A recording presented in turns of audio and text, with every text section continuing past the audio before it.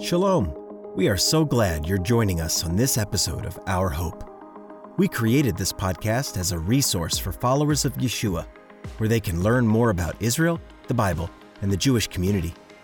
Together, we discuss messianic apologetics, dive into scripture, and hear stories from Jewish believers in Jesus.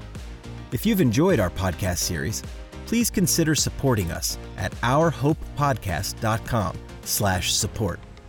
You could also help us by sharing this podcast on social media, talking about it with your friends and family, or by writing a review on Apple Podcasts. We are so grateful for you, and we hope this episode of Our Hope is both enlightening and encouraging.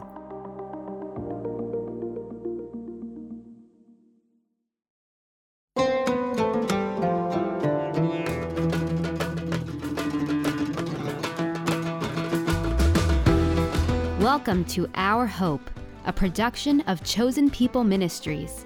On this podcast, you will hear inspiring testimonies, learn about messianic apologetics, and discover God's plan for Israel and you.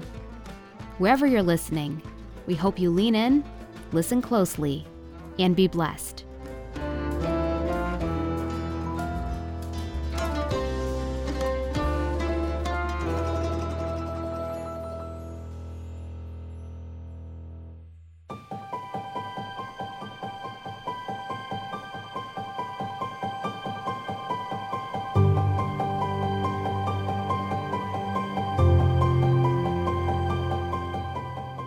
As we read through the Gospels, one of the things we see Jesus doing most often is teaching. Whether he's speaking to crowds, telling the disciples parables, or talking one-on-one. Through his stories and his life, Yeshua taught about who God is and how we should live. His disciples called him Rabbi. In John chapter 13, verse 13, Yeshua says, "You call me teacher and Lord, and you are right, for so I am." All who heard him teach were impressed by his authority. This aspect of Yeshua's ministry fulfills what Scripture says about the Messiah being a teacher of righteousness. In a previous episode, we discussed how the Messiah is like a shepherd who guides and cares for his sheep. Today, we will focus on the Messiah as a teacher who directs us as we go about our lives. We will look at the passage in Isaiah chapter 30, verses 19 through 21, which speaks of the Lord as a teacher to Israel. What does this passage mean, and who does this teacher refer to? Our guest this week is Scott Brown, who is the previous director of our ministry branch in New Zealand and has worked for years with traveling Israelis in New Zealand.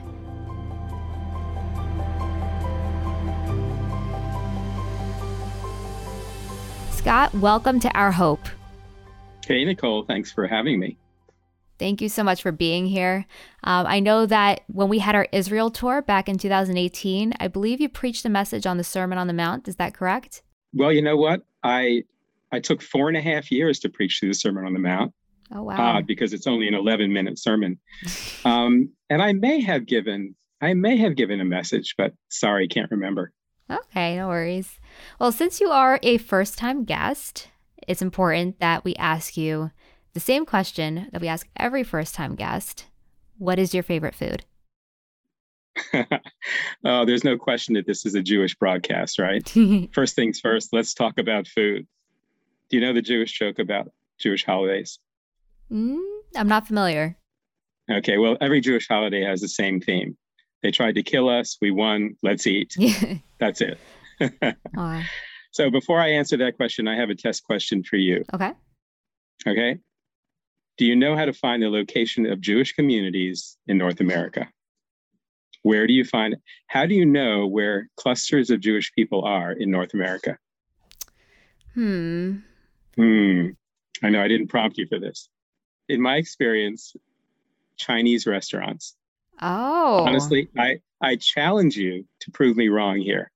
When you find sort of a cluster of Chinese restaurants, you know that Jewish people live there, because I don't know what it is about North American Jews. We just love Chinese food. So that is my favorite food. I'm obsessed with all Asian food, but Chinese in particular. And I'm now learning to cook it. So I'm very excited. Oh, that's awesome. So Scott, we know that you recently returned from New Zealand, and you were in New Zealand at some point during the pandemic, helping the ministry there with Traveling Israelis. What have you been up to lately in your life and in your ministry? Well, lately was New Zealand. I mean, for the last 13 years, Margie and I have been living and ministering in the land of the long white cloud. So we've just moved back. Now, the previous 20 years before we went to New Zealand, we led a Messianic congregation in a very Jewish area between Washington and Baltimore. Oh, wow. So a lot of people wonder, why in the world would we move from a neighborhood of 350,000 Jewish people to a nation, New Zealand, of only 7,000 Jewish people? Because strategically, that sounds really, really dumb. And it would be dumb if not for the fact that all these thousands of young Israelis flocked to New Zealand after their mandatory military service in Israel. So it's been an amazing run in New Zealand. I'm sure it won't surprise you to know that after serving in the Israeli army for 2 to 3 years, these beautiful people are filled to the brim with questions about life and questions about their future, questions about meaning and purpose. And so it's been just an unspeakable privilege to connect with them in this station in life and to share good news of the Messiah who can answer every question and meet every need. So that's what we've been doing. But we've just moved back to the States. We're now living in wild, wonderful West Virginia and trying to assimilate back into American culture. Oh, well, that's awesome. We're glad you could be here today for this episode. And I can only imagine the kinds of conversations that you've had with Traveling Israelis while you were in New Zealand. Probably some conversations about prophecy. And I know today we're talking about a specific prophecy from the book of Isaiah. The book of Isaiah, it reveals the full dimensions of God's judgment and salvation. And like other books written by the prophets, it speaks of God's judgment on his people and their following redemption. The prophet Isaiah also writes about the glorious Messianic age and the coming Messianic king, which is in the future to come. So it's always important that we read these passages in context. So before we jump into discussing this prophecy, I'm just going to read it real quick to you, Scott. It's in Isaiah chapter 30, verses 19 through 21. O people in Zion, inhabitant in Jerusalem, you will weep no longer. He will surely be gracious to you at the sound of your cry. When he hears it, he will answer you. Although the Lord has given you bread of privation and water of oppression, he, your teacher, will no longer hide himself, but your eyes will behold your teacher. Your ears will hear a word behind you. This is the way, walk in it, whenever you turn to the right or to the left. So Scott, can you share briefly, what is this passage speaking about? Does it have any themes, or what is the context of it? Who is Isaiah, and who is his audience? Well, Nicole, you're a good Bible student because context is essential. Very simply, Isaiah is prophesying to Judah, the southern tribes. This is during the latter half of the 8th century BC. And honestly, if not for the many flashes of revelation of the coming Messiah and the coming Messianic kingdom, this would be a really, really sad book. Isaiah is pronouncing woe after woe to leaders who aren't looking to God for counsel. Instead, they're placing their hope and their security in alliances with neighboring nations. So in other words, Judah is behaving just like you and me before we placed our trust in the Lord, finding life and meaning and significance and purpose in something other than God himself. But the chapter we're looking at today, chapter 30, it pronounces more woes. It begins this way. Woe to the rebellious children, says the Lord, who take counsel, but not of me, and who devise plans, but not of my spirit. It just breaks my heart. I have 7 kids, and I really can identify with the heart of a father. You can hear the heartbreak of a father who just so longs to guide and protect his kids. I got a call the other day from my youngest, Allie, who lives in Lynchburg, and she called and said, Dad, can you help me? How do I hang this thing on my wall? Oh. and we talked about it, and I hung up and I thought, it's so great that my children still call me for advice or counsel. Yeah. And this is what our Father God wants. He wants us to rely on him because he He's the only one with all wise counsel. So later in the chapter, we get this sampling of just how spiritually impoverished the people had become. They're saying, quote, this is from the text, don't prophesy to us right things. Speak to us smooth things. Prophesy deceits. In other words, we want lies. Yeah. And then they say, get out of the way, cause the Holy One of Israel to cease from before us. And Nicole, you probably recognize this attitude, this rebellious spirit. If you've ever had someone say to you, don't talk to me about God. You know, we've all heard this if we've shared our faith. So this is the general context of the passage that we're considering today. Yeah. And I know it really does, you know, I think break God's heart as a father to let us face the consequences of our actions, you know, because even though he is merciful, he's also just. And in this world, we will, there are times when we make a mistake and we have to deal with the consequences of our actions. And so we see in the passage that we read, it mentions the bread of privation and the water of oppression. What do those represent? Are they literal? Are they figurative? Yeah, it's a good question. I think it's a little bit of both. Privation isn't the word that we use very often, but it's sort of a shortened version of deprivation. And it makes reference to just being deprived of the most basic and essential needs. And so this phrase seems to be an idiomatic phrase from ancient Israel. It shows up in 1 Kings, it shows up in Psalms and other places. And it just implies a season in which someone is being fed the bread and the water of suffering. But what makes this verse in this passage interesting is that the one who's serving up this bitter meal is God himself. Oh, wow. So in verse 20, the Lord is delivering the bread and water of diversity.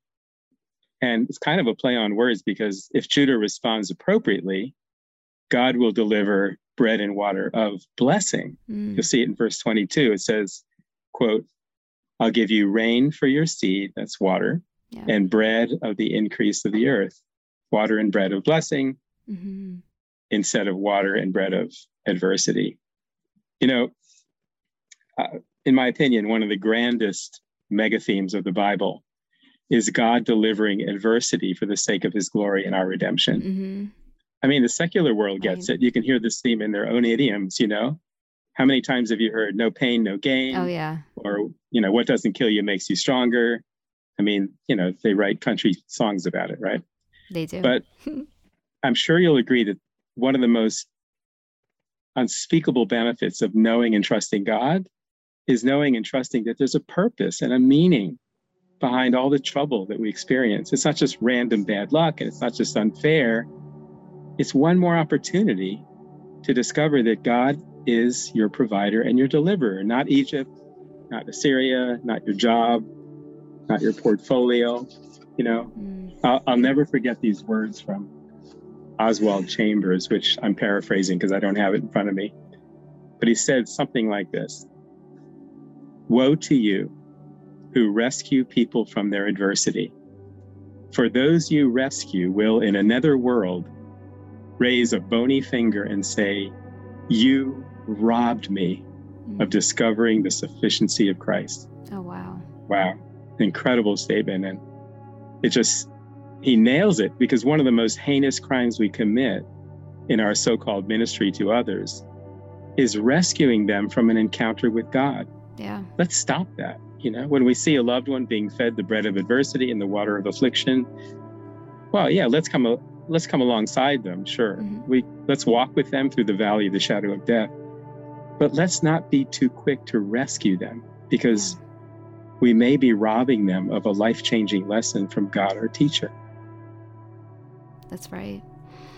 On a personal note, I recently had some struggles with anxiety, and it really reminded me that I can only rely on God as my source of peace. I can talk to other people, you know, and I can ask for their advice, and I could distract myself by watching a movie or whatever, but ultimately, the only source of true and lasting peace is God himself. Amen.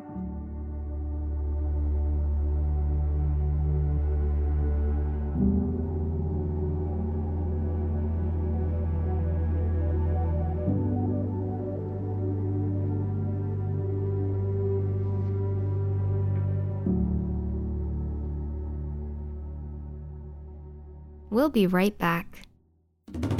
Shalom, I'm Mitch Glazer, president of Chosen People Ministries. Is it possible for Jewish people to believe in Jesus when there's such a sad history of Christian anti-Semitism that has shaped Jewish attitudes towards the gospel?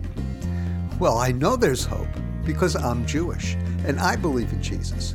And I would love to offer a few suggestions for reaching Jewish people personally with the love of God through Messiah. First, keep your message personal. You're representing a person, not a religion. Second, be loving, patient, and kind, even when they object. And then finally, and most importantly, pray. Touching the heart of your Jewish friend with the good news of Messiah will also touch the very heart of God.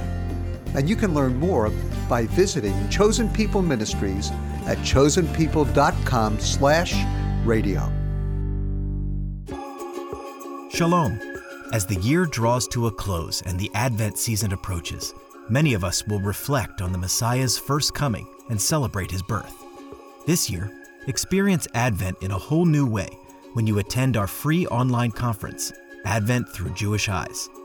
We will hear from 3 Jewish believers in Jesus on what the Hebrew Scriptures say about the Messiah's coming. Our speakers are Moody Bible Institute professor Dr. Michael Rydelnik, President of Chosen People Ministries, Dr. Mitch Glazer, and radio host Dr. Michael Brown. This free event is on Thursday, December 9th, 2021 at 7:30 p.m. Eastern Standard Time. Register at chosenpeople.com/advent today.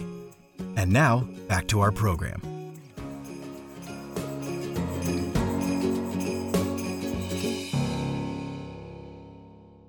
So jumping back in verse 20 of this prophecy, it says, "He, your teacher, will no longer hide himself, but your eyes will behold your teacher." Who is this figure of a teacher, and what exactly is the teacher hiding? Why is he hiding from Israel?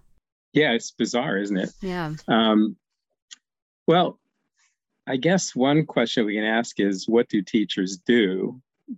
That is, they instruct, they provide lessons, they give themselves to teaching for the betterment of their students. Yeah. And this verse implies that in delivering privation and oppression, God is taking the role of teacher.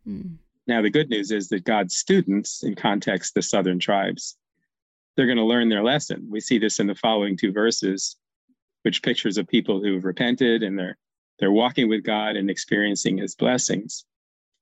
And you asked, why is the teacher hiding? Yeah. It may be good to start by asking, who is the teacher? Now, Nicole, in your introduction, you pointed out that Yeshua spent his earthly ministry teaching. He was teaching the multitudes, he was teaching the 70, he was teaching the 12, he was teaching demons. I mean, just about every encounter had a teaching element. So does this mean that the teacher in this passage is Yeshua? Well, we don't really know for sure because the passage doesn't identify the teacher explicitly. Yeah. But there are clues. There are clues, and the clues give us a reason to believe that the teacher is Yeshua. And the first clue is this one who has divine status. He is God. He's first hidden, and then later he's revealed. So Yeshua, being God, he exists eternally. He has no beginning and no end.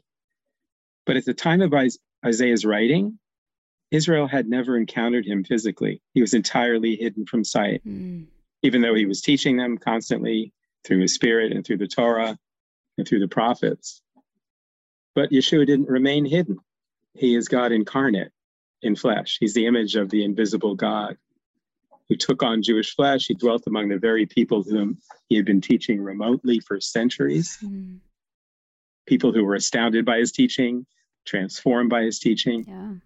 In other words, as Isaiah 30 prophesied, their eyes and their ears were at last literally seeing and hearing their teacher. They were astonished and transformed by his teaching, and the world is still reeling from the impact of his visitation. Amen. And what I find interesting about Yeshua's teaching, I heard this a few years ago, is that because of Yeshua, the Hebrew scriptures have gone out all over the world. not just the New Testament, but the whole Bible. And so it's just amazing to see the way he taught everybody. He kind of is that bridge, between, I guess, like Jewish community and also the Gentile community. That's a really neat observation. I'd never thought of it, but it occurs to me that I, as a Jew, really didn't study the Hebrew scriptures until I was introduced to Yeshua. Oh. Even in my first efforts to disprove his identity as Messiah, I had to go back to the Tanakh. So it was kind of an anti-reason, but Yeshua brought me back to my Hebrew scriptures. Yeah, cool point. Awesome. I know for a lot of Jewish believers in Jesus, when they begin reading the gospel accounts, they notice that a lot of Yeshua's teachings sound very Jewish. They perfectly align with Old Testament teaching as well. And I would say the most famous example of Yeshua's teaching is the Sermon on the Mount, which we see in the Gospel of Matthew. How does that passage connect with what the prophet Isaiah is saying in the prophecy we read earlier? Oh, man, that question pains me because it's such a big sermon. I mean, as I mentioned before, 11-minute sermon.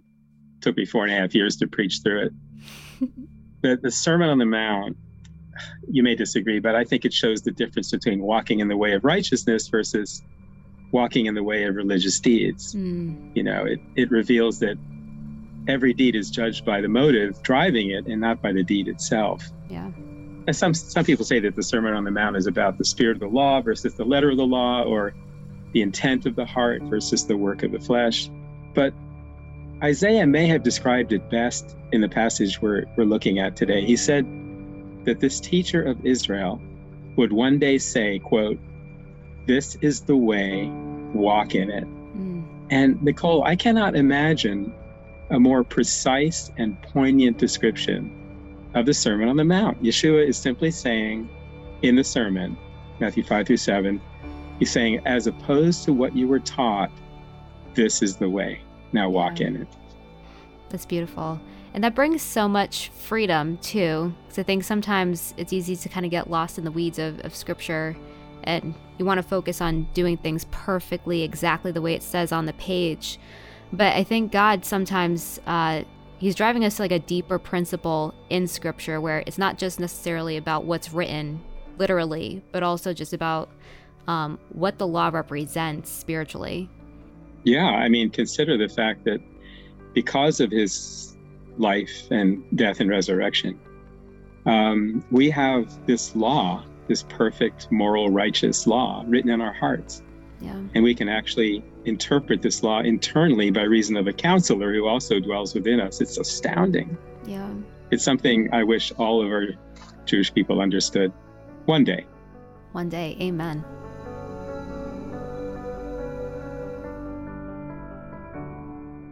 So we see as we read the Gospels that Jesus, he calls himself different names, really. I mean, we see that he's the Prince of Peace. We see that he is the King. We see that he's the Lamb of God.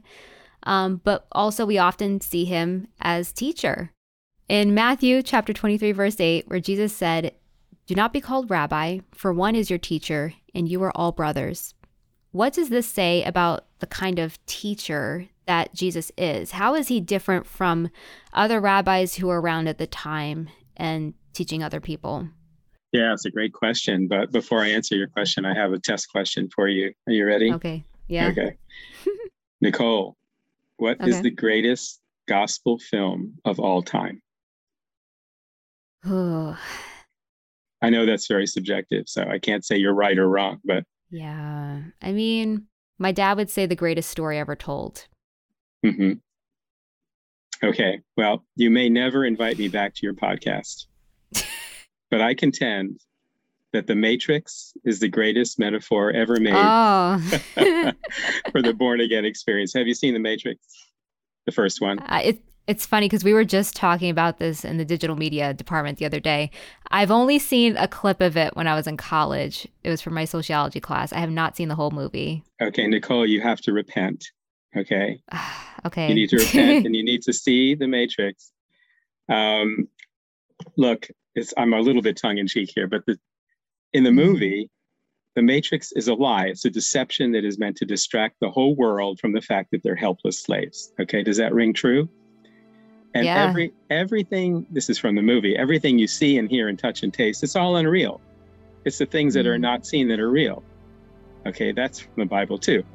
And in the movie, you have a choice, all right? You can continue to remain a slave. You can stay plugged into the lie, the Matrix, and believing whatever you want to believe. Or you can, by faith, become unplugged from the Matrix by taking this blood red pill, which kills you and regenerates you into a community of other believers who know the truth and have been set free. And it goes on and on. There's amazing metaphors about spiritual warfare.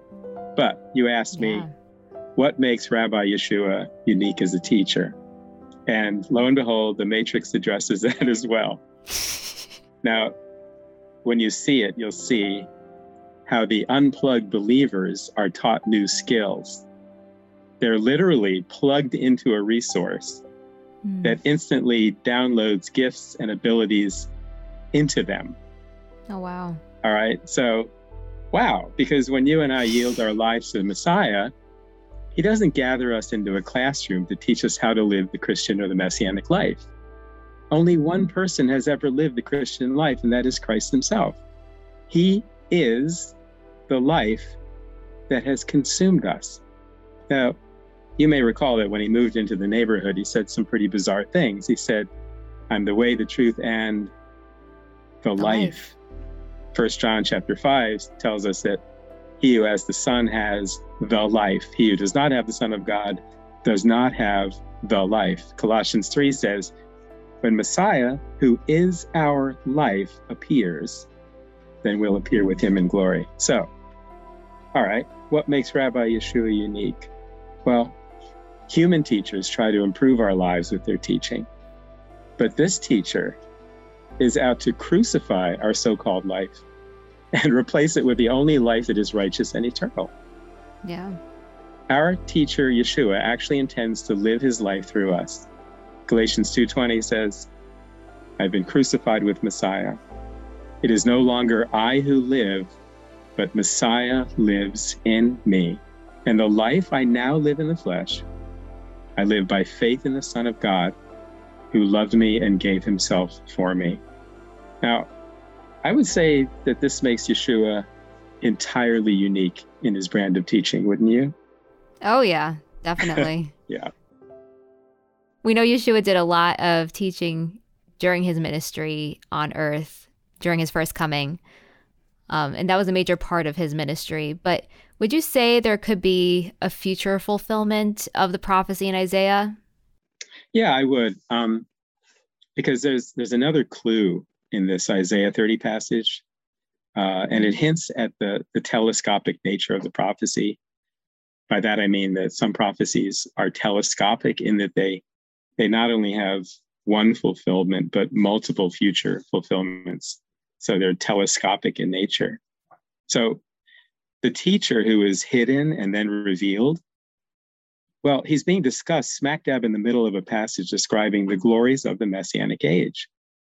So if you look at verses 18 to 26, this is one of Isaiah's many, many glimpses into the millennium, where Yeshua will physically and literally rule and reign over the nations. So, right now he's hidden. We don't see him. He's ruling over a mystery kingdom consisting of all who trust him as Lord and Savior. But one day soon, we hope, he'll be revealed. He'll come out of hiding, as it were, and he'll return to the earth in the same manner as when he left. So it may be that Isaiah's prophetic eyes are seeing both revelations of the hidden teacher. First from history past, 2,000 years ago, when he came out of hiding. And then again in history future, the second coming, when he comes out of hiding to rule and reign in Jerusalem. Amen. We have a lot to look forward to. That's the understatement of the millennium. Oh, yeah. God, we really appreciate you being able to join us on this episode. And we just have one final question for you.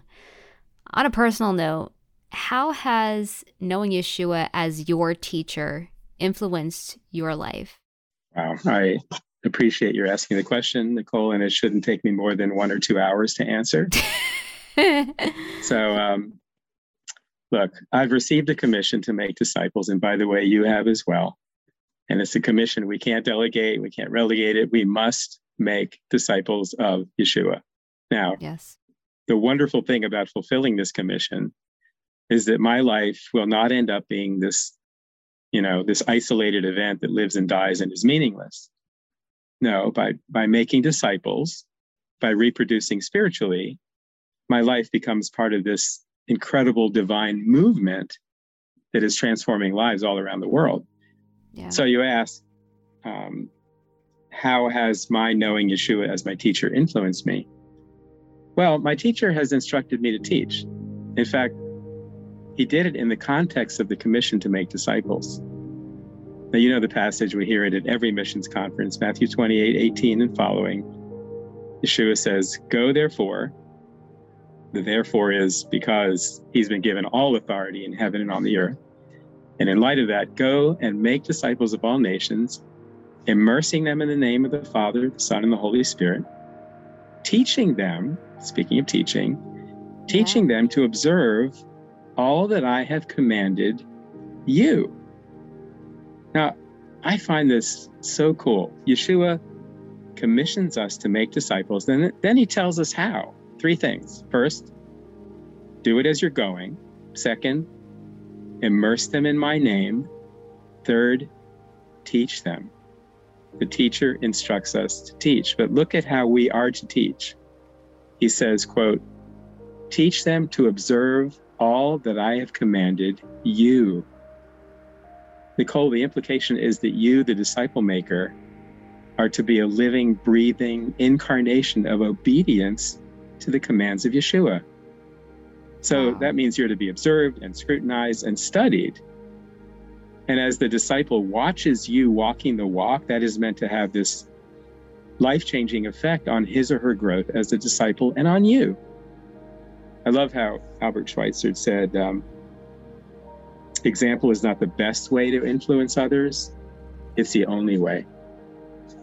Anyway, my wife and I have taken this seriously, which is why we've invited more than 60 young adults to move into our home and live with us for up to 6 months at a time. Not all at once, of course, but 1 to 5 at a time.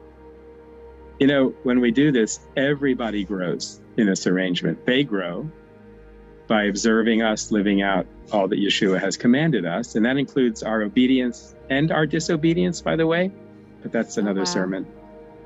And we grow, Margie and I grow, by being examined. So I'm going to ask you my last test question. You ready, Nicole? I'm ready. All right. In your life, to whom are you more accountable? Your mentors or your proteges? Are you more accountable to your mentors, the people who you go to for counsel and advice and wisdom? Or are you more accountable to your proteges, the people who are, in a sense, following you? Hard question, huh? It is, yes. I'm kind of moving into that space right now because I'm an assistant manager right now, and so I have somebody who looks up to me, but then also I have a mentor as well, and so the question is, to whom are you more accountable? Yeah, I've always thought it would be mentor, but this question is making me think about it differently. Mm-hmm. I think you're dead right, because the proteges are watching us like hawks. You know, they're trying to figure out not just how to do the job, but they're trying to figure out by our example how to escape this planet alive.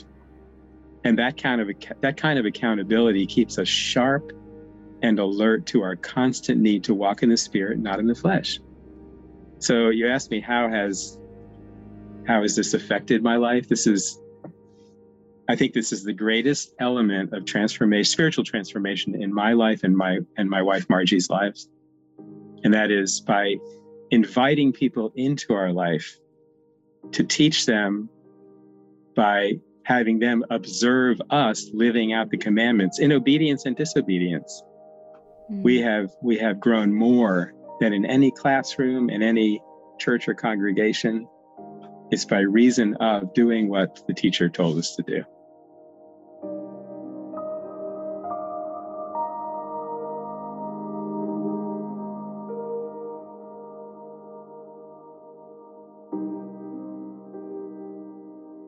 Yeshua is the teacher of righteousness. He taught with unmatched insight and authority, using memorable stories and thought-provoking questions to show people what the kingdom of God looks like. His teachings continue to shape our daily lives, and we look forward to his return. As the prophet Isaiah predicted, his presence and teaching will bless the land and people of Israel. Thank you for listening to this week's episode of Our Hope, featuring Chosen People Ministry staff member Scott Brown. This episode was produced by Nicole Vaca and Grace Swee, written by Rachel Larson, and edited by Grace Swee. This episode was also created thanks to Abe Vazquez, Dr. Mitch Glazer, and Kyron Bautista. I'm Nicole Vaca. Until next time.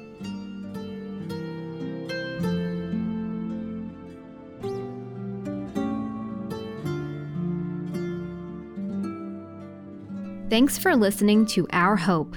If you like our show and want to know more, check out ourhopepodcast.com or chosenpeople.com.